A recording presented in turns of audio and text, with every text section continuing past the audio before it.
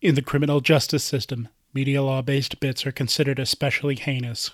In Shame Watch, the podcasters who talk about these bits are members of a podcast known as Shame Watch.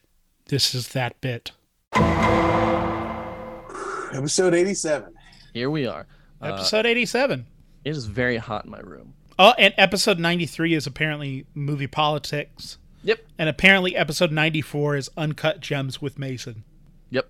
I also put don't say in case this part of the episode gets out, but it's a surprise for the viewers. But I put out what we're watching at episode 100. Well, let's not allude to it. Aaron, bleep this out because the movie is. But Aaron, you've got to beep that part out. Yeah. This part's not going to be in it.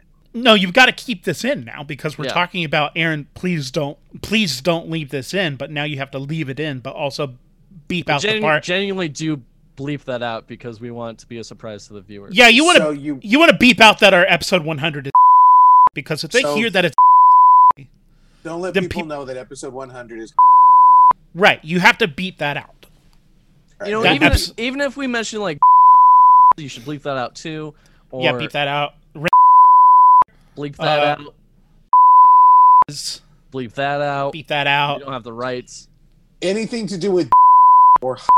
Oh, bleep all of it out. yeah. Oh, Kenny, I was playing in my tea the other day. No, you can't say that. It's, I know. I gotta bleep it out. beep out the studio, which is Yeah. Bleep it out. Oh, that's the same studio that made... But I should probably bleep out... Right, too. because of the 7 degrees of Kevin Bacon. and you should probably bleep out the fact that in order to do promotion for crossed over with to Yeah, do an appearance. I just watched that episode. But don't bleep out the first part of Tina name. Right, Like, you just can- Tina and then bleep.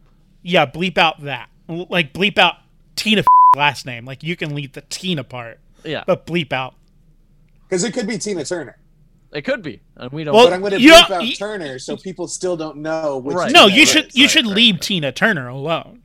Welcome to Shame Watch, a guilt-free dive in those massive movie failures that we hate to love. Each week, we look at a movie that either we or our guests love, but society shames them for. We peek in each nook and cranny for every bright spot, keeping the public at bay while watching these movies like the miracles that they are. Today is the long-awaited, the long-anticipated, the monumentous media law episode 87. We're going to talk all the ins and outs of media law. We're going to just discuss it at length. And you know what? We're here to serve you. I'm James Fight.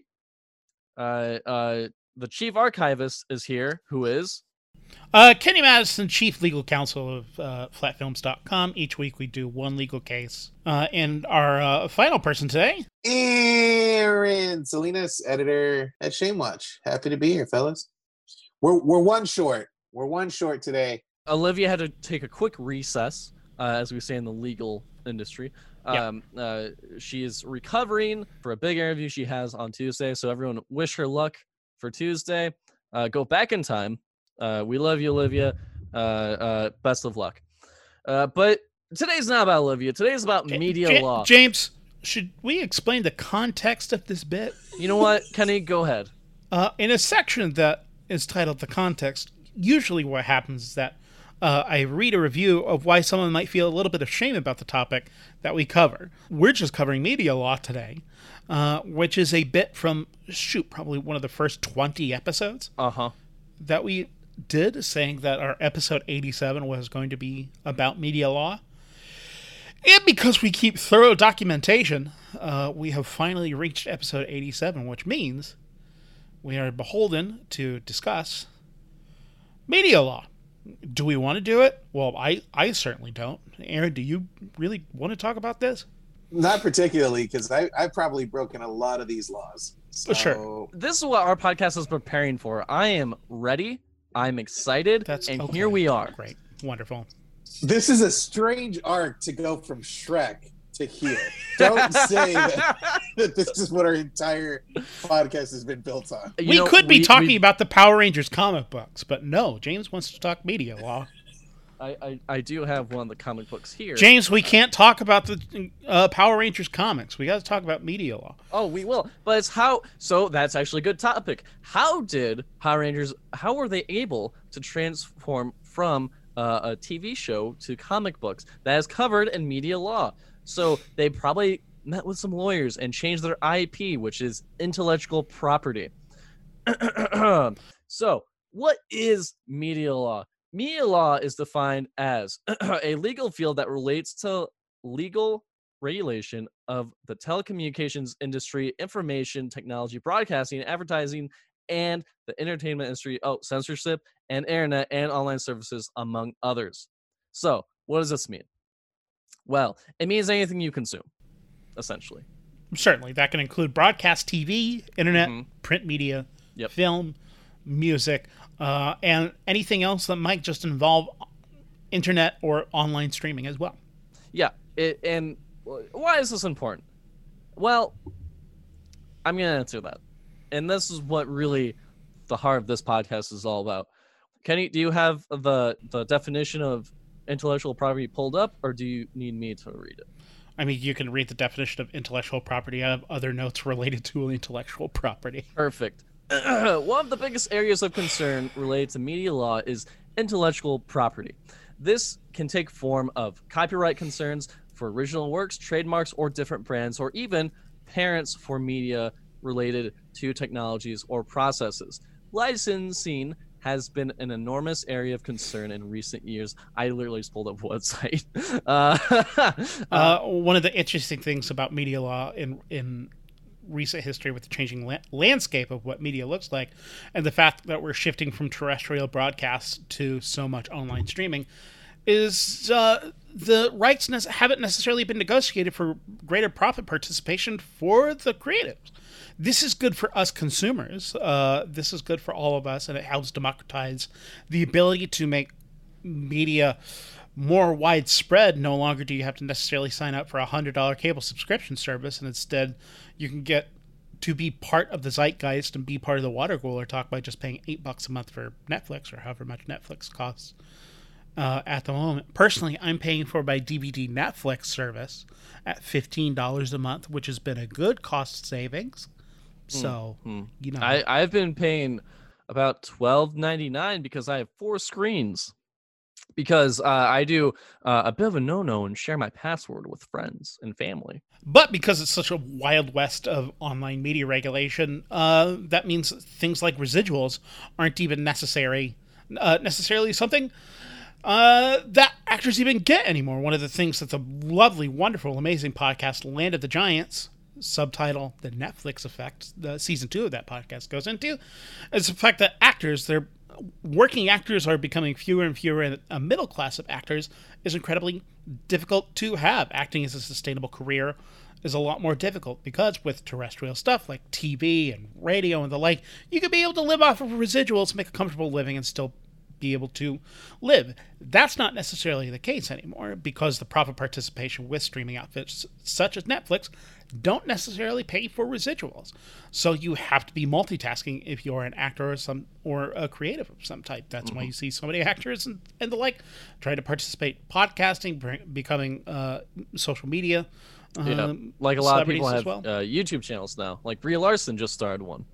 Correct. And additionally, it's also more cost-effective for studios to be able to own their own stuff, as opposed to having to pay a constant monthly licensing, or I don't know if it's a monthly licensing fee, but paying a constant licensing fee to people that own the airwaves, as opposed to just owning all of your stuff yourself, not having to worry about censorship, not having to worry about the Federal Communications Commission and regulations accidentally breaking censorship. It's just lower cost for studios in general, and it kind of, well, that's good for them. They don't necessarily pass the savings along to the creatives.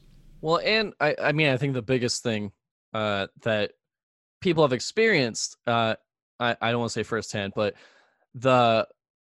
why owning your own property is so important is Marvel, right? Because they sold their stuff a long time ago to save themselves from bankruptcy and had to acquire all their IPs back for a long, long time. And they still don't even have all all of them. They still are missing Spider-Man. I mean, I think that's why the Marvel Cinematic Universe was such a big deal, was because it was piecemealing all these IPs together in a shared universe, which really brought up like the issue of like, oh wait, we don't own X-Men. How do they fit in this world? So it's just really interesting. Like that was a bold move to do when you didn't own all the IPs. Aaron, what do you have to say? I'll be honest, fellas, I didn't do a ton of research on this one. I will say LimeWire ruined probably 2 computers of the family. Mm-hmm. I have bought plenty of DVDs from Mexico where people are walking in front of the camera as it is in a movie theater. Yeah. I similar songs. I thought I was going to be listening to a Lil Wayne song that I downloaded from LimeWire. And the artist is Lil Wayne. Lil Wayne. He's a Lil Wayne. Right, we're saying the same thing. Lil Wayne. Lil Wayne. Right, Lil Wayne. Lil Wayne. I Right, think Lil Small Wayne. Wayne has a good representation. Right, Lil Wayne. And yet it was just 3 minutes of orgasm noises because that's how LimeWire rolled. I do want to talk more about LimeWire. How old, like, when did LimeWire happen for you, Aaron? Oh shit. Because for me, it was about 8th grade / freshman year of high school. Yeah, same. So maybe 7th grade, maybe, but I don't think I actually did my first download until like 8th grade or freshman year. Right, and that was such a huge thing because, I mean, now artists aren't getting paid. I mean, they're still getting paid, but there's always that South Park joke where like it doesn't actually hurt them because they're already rich. Lars can't sound his gold toilet because Metallica didn't get, because you downloaded Metallica song on LimeWire. But I remember it being such a weird and complicated thing, LimeWire, whereas like I didn't even want to bother, but I knew tons of my friends who were downloading, and that's how they had their entire music library, was because of LimeWire. Exactly. And then Spotify just kind of shook up the whole process and streaming in general. Mm-hmm. And Spotify kind of looks like the LimeWire logo. I'll say it. Yeah, it does. Sneak that. Yeah, it does. I remember the one song I got from LimeWire. It was a Billy Talent song, and the audio quality is so bad. Like it sounds like someone recorded it off of an external device into a microphone. And I still have it. Like it's still in my library. I could pull it up right now and like play it, but it's just like, or like another one I have All American Rejects, Move Along, but it's just track 2. But yeah, LimeWire was a huge thing. Not to mention just illegally getting film. Mm-hmm. I think that was all kind of a part of it. My dad would come back from Mexico and he'd have just a whole bag full of movies. Sometimes it was the full thing. Sometimes they were pretty good. Other times it was 20 minutes and then it just went to a black screen. So media law it needs to exist. I'm not saying it doesn't. Bold stance to take, Aaron. Bold stance to take. I also think some of it's kind of silly. Such as? I understand the reasons, but it's real money grubbing. Like, especially with like, we all know that Spider-Man is in better hands in the MCU. Sure.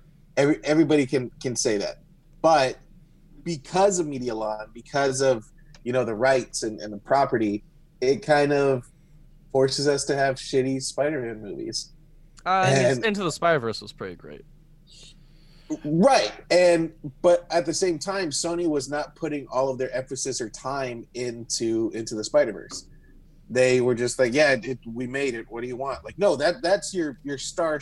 That's your stud of the year. Mm-hmm. Like, treat it as such. And they just were like, no, we got other things going on. So at the same time, while creatively Spider-Man might be in better hands if it's within the MCU, at the same time, Disney's practices have been so predatory in regards to trying to pursue this and trying to cut Sony out as much as possible from the stuff that they share.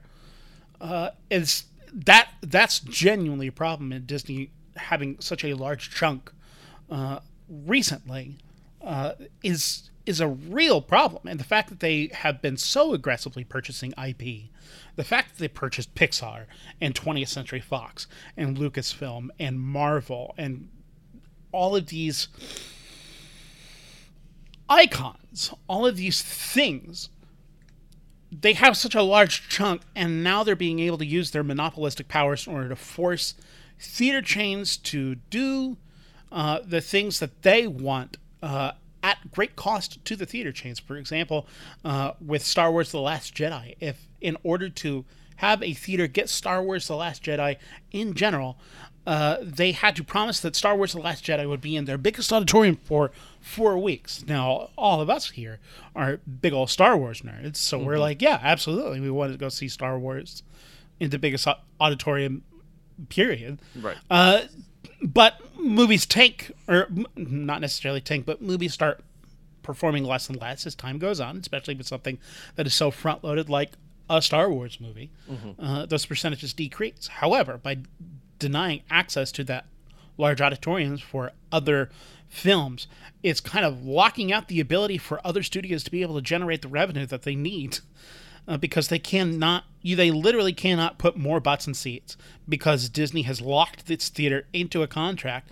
My cynical take is that Disney is making increasingly longer and longer blockbusters in order to shut out possible competition, because if something like Avengers Endgame is 3.5 hours, in order to play as many screenings of Avengers Endgame, because the demand is so high, they have to pack as many theaters as possible, which means less screens available for other types of movies, which means that your smaller movie has less of a chance of getting it booked at another theater, because you need more screens for Endgame, because the demand is so high. In order for theaters to survive, you have to book these increasingly larger and larger blockbusters. It's sour business, and while we're over here going, cool, we get to finally have the finale that we want, at the same time, this is just my theory, but the theory happens to fit like the business making of film exhibition. It's right there. You're closing out other business, and Disney gets to have a bigger percentage of the pie. And at this point, it's an unstoppable train, unfortunately, with Disney. I mean, they're booked for Avatar 5 all the way through 2028, I think. I mean, that was before Disney. That was just James Cameron calling his shot, because he's a haver of the second and third highest grossing films of all time. And those weren't franchises. Those were just one-off one shots, as opposed to Endgame being the juggernaut that it is, and they had to do 21 other movies in order to make sure that it felt like the massive movie event that it is. And it's probably, especially with COVID now, cutting cinema so closely the way that it is, the industry is going to condense. I don't think it's going to disappear. There's going to be some movie theaters that come back. Something new is going to happen, because movie culture is just a thing. However, it's certainly believed that this event is going to have a seismic shift in the way that we consume media. Already has had a seismic shift in the way that we consume media. Media law is not just involving with cinema exhibition, which is something that I'm personally obsessed with.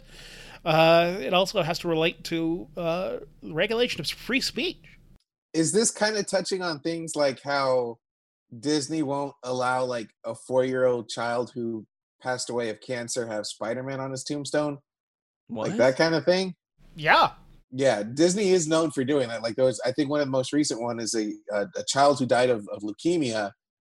His father sent a letter to Disney saying, "Hey, my son was a huge Spider-Man fan. We want to put it on his tombstone," and they just said no. Because Disney is the worst. In terms of free speech, anything, this is in relation to the regulation of free speech, and specifically the remixing culture, like in YouTube, any video essays, any reaction videos, any of those things, you're able to watch someone do a silly react to a video game trailer, and they have the ability to do that because they are, or perhaps just a film scene. They're able to do a react video because it's a complete transformation of the source material into something else. Now, right, which falls under the parody law. Right. Parody or fair use. Fair use. That's the other one. Because it does transform the initial it transforms it into something completely different. And that's why you can do commentaries and like you said, react videos, or just straight spoofing it. Yeah, it transforms the intent of the piece. Yes, now, sometimes companies such as Disney can decide to enforce that copyright claim. Why? I don't necessarily know. But also sometimes that stuff needs to get enforced. Case in point, a dude by the name of Alec Peters was making a Star Trek fan film called Star Trek Axanar. And previously, Star Trek fan films and Paramount had been kind of hands off with fan films because people weren't making money on it. But this guy, Alec Peters, ended up building a complete studio infrastructure based off of this fan film and was able to solicit donations on the basis of, we're making a Star Trek fan film. Now, if you can help us finance this Star Trek fan film by paying us enough cash to be able to build a sustainable studio where they can be able to get more business off of this, then it becomes a problem. And he got slapped with a lawsuit from Paramount, rightly so, because he was making money off the Star Trek IP without paying them the royalties to make Star Trek content. Right. It's pretty clear how hairy and dicey this can get just when you involve any IP. It always feels like, I'm going to reference Hamilton. Everyone's in the room where it happens, and we're like... Are you talking about Alexander Hamilton? Alexander Hamilton. There's a million things he hasn't done. But just you wait. Just you wait. What a bunch of nerds. While we might be nerds about media law, we're just kind of armchair experts. So in order for us to get a little bit more enlightenment about the topic of media law, we actually consulted a real-life media lawyer and asked her a couple questions about how to give us a little bit of insight on media law. And play that beautiful media footage. Yeah, and we'll cut to that now. If you would introduce yourselves to our podcast audience. Absolutely. So I'm Elise Zalecki. I am an entertainment attorney in Austin. I have my own solo practice, so it's just me at the moment. But I work with all sorts of creatives, so filmmakers, visual artists, musicians, photographers. I had a puppeteer once, which was very exciting for me.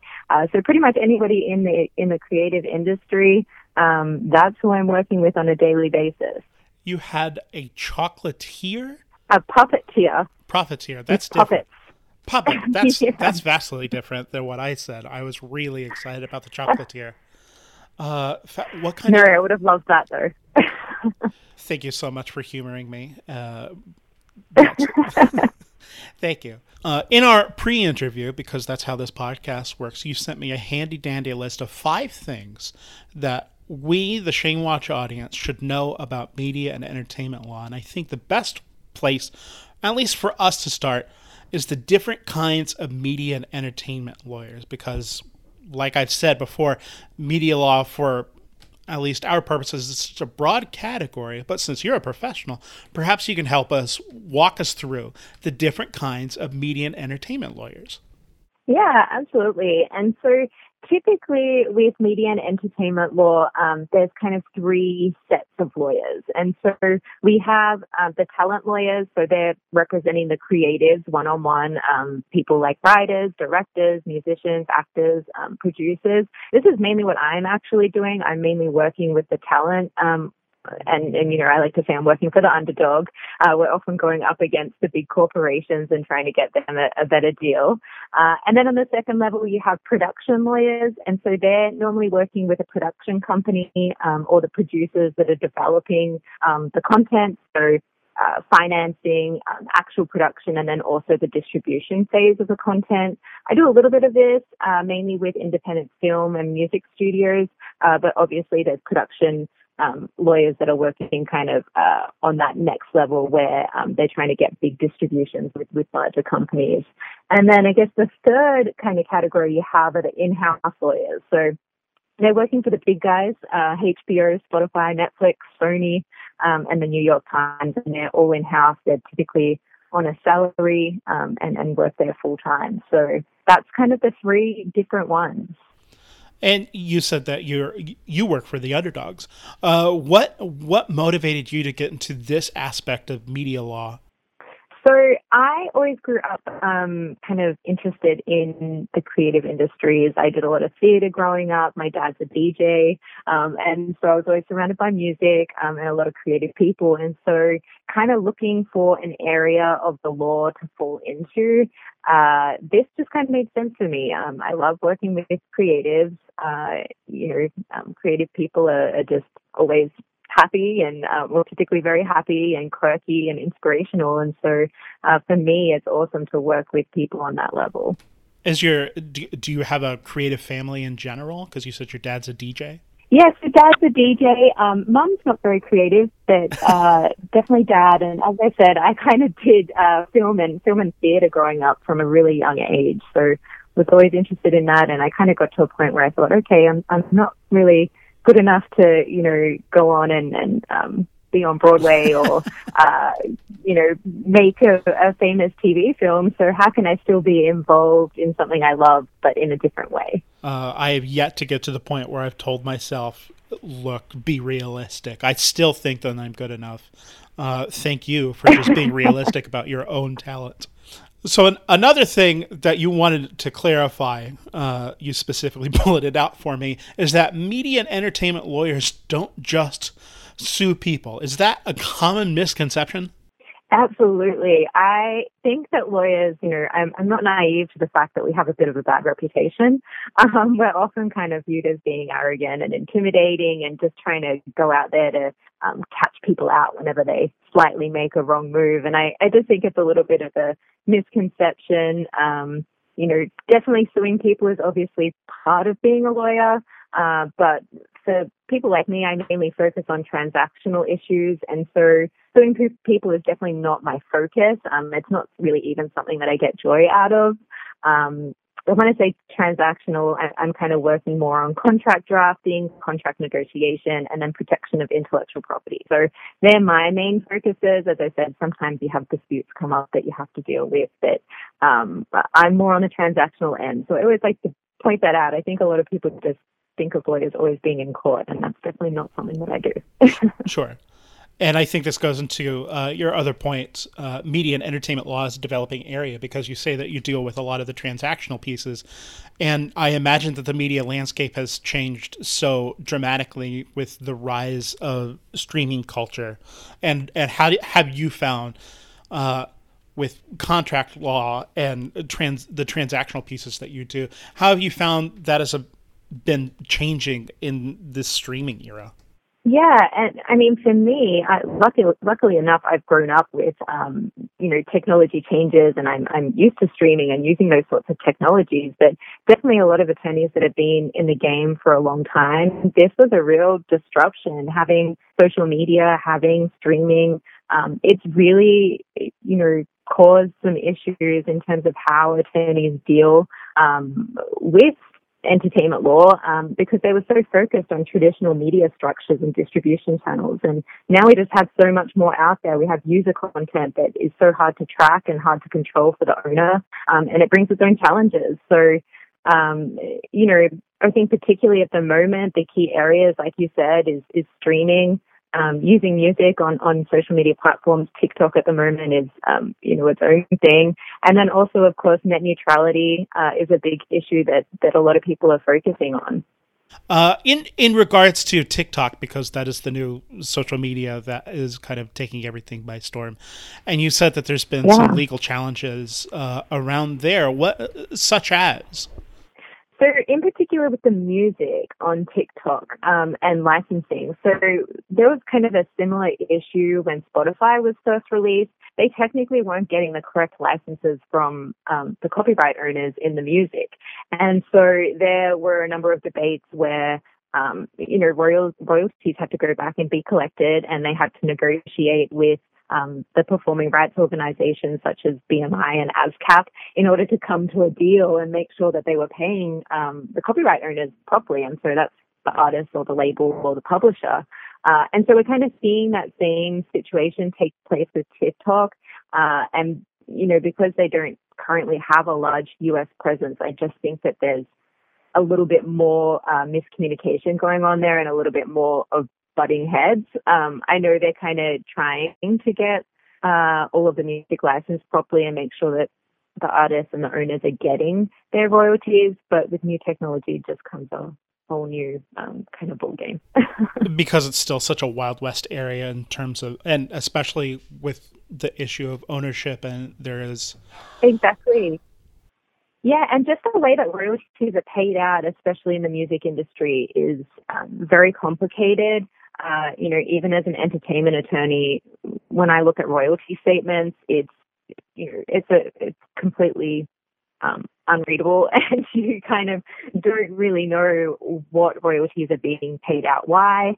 There's no consistent, typically no consistent format of how those royalties are paid, and so it's up to the companies paying them out to have their calculations and pay them out. And the only way you can get to the bottom of whether you were really paid properly is to audit them, and obviously that's expensive and time consuming for the artist.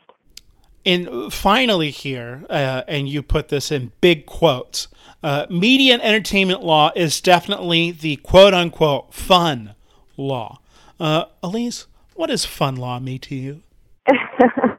So I have this joke with my husband. He's an attorney as well, and he works for the government. And so I always like to say that he does the boring law and I get to do the fun law.